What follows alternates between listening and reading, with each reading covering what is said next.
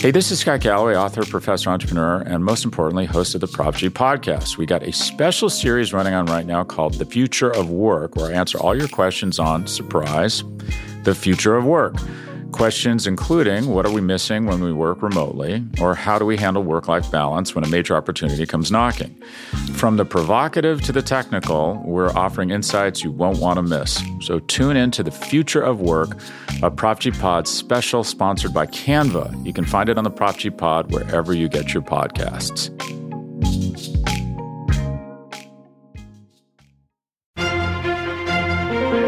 Good morning and welcome to the SB Nation NFL show. I'm Rob Stats Guerrera. It is Tuesday, May 11th, 2021.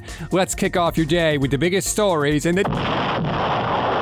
Tebow! Tim Tebow is coming back to the NFL. Oh my God! NFL media is reporting that the Jaguars are planning to sign Tebow to a one-year contract. He will supposedly compete for a backup tight end spot in training camp. The former first-round pick hasn't played in a regular season game in 9 years, though he did appear in the preseason in 2015. He has spent the past 6 years working as a broadcaster on the SEC network and trying to kickstart his professional baseball career.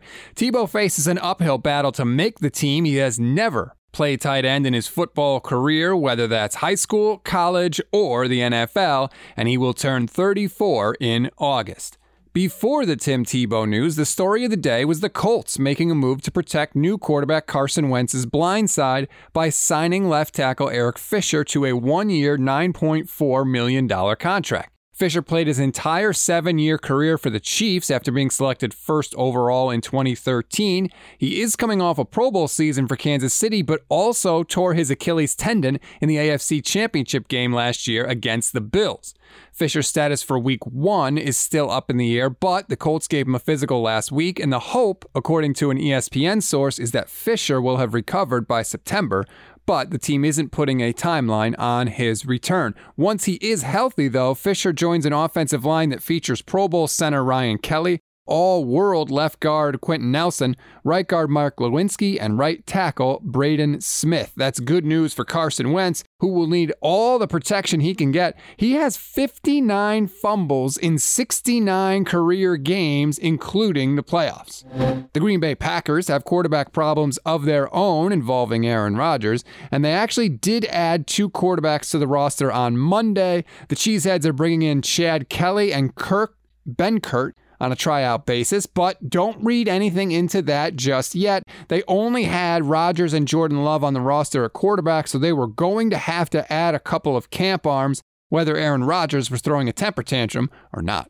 Speaking of that temper tantrum, that story continued to churn on Monday. This time it came courtesy of Packers wide receiver Davante Adams, who a week ago, you'll remember, sent out that very cryptic, "Gotta appreciate what you got while you got it" tweet. Well, he spoke with Colin Cowherd and said, quote, "I defend my guys on everything, man. Just like any other job, you want to be happy. Once you have gained that respect, you want to be treated with that type of respect. There are certain things that he wants and maybe the club wasn't so excited about living up to right away that can affect a guy who's done so much for an organization. I've been behind him 100% throughout the whole thing. Obviously, I'm praying everything works out and that we can get him back and we can continue to go out there and do stuff like what you see on the screen there because it's a lot of fun doing that." I don't know what was on the screen at the time, but I imagine it was something like Green Bay is 26-6 over the past 2 seasons and has reached 2 straight NFC Championship games. Some Packers fans may have a little extra motivation to cheer for the home team when they welcome the Vikings to town next season after hearing these comments from Vikings wide receiver Adam Thielen. There's nothing better than leaving Lambeau with a victory. There's literally nothing better. Like, what's that locker room like compared to what you have at Minnesota now? Yeah, it's terrible. I mean, and the whole stadium's not nice. Yeah. You know, it's not. There's nothing fancy about it. Like it's bleacher seats. Thielen was a guest on the Golf.com Subpar podcast, but to be fair, that clip was taken a little out of context. During the interview, Thielen did acknowledge the history of Lambeau Field. I'm sure that will make a world of difference to Vikings fans, however, who will no doubt handle the situation with nuance and politeness when the Packers host the Vikings later this year.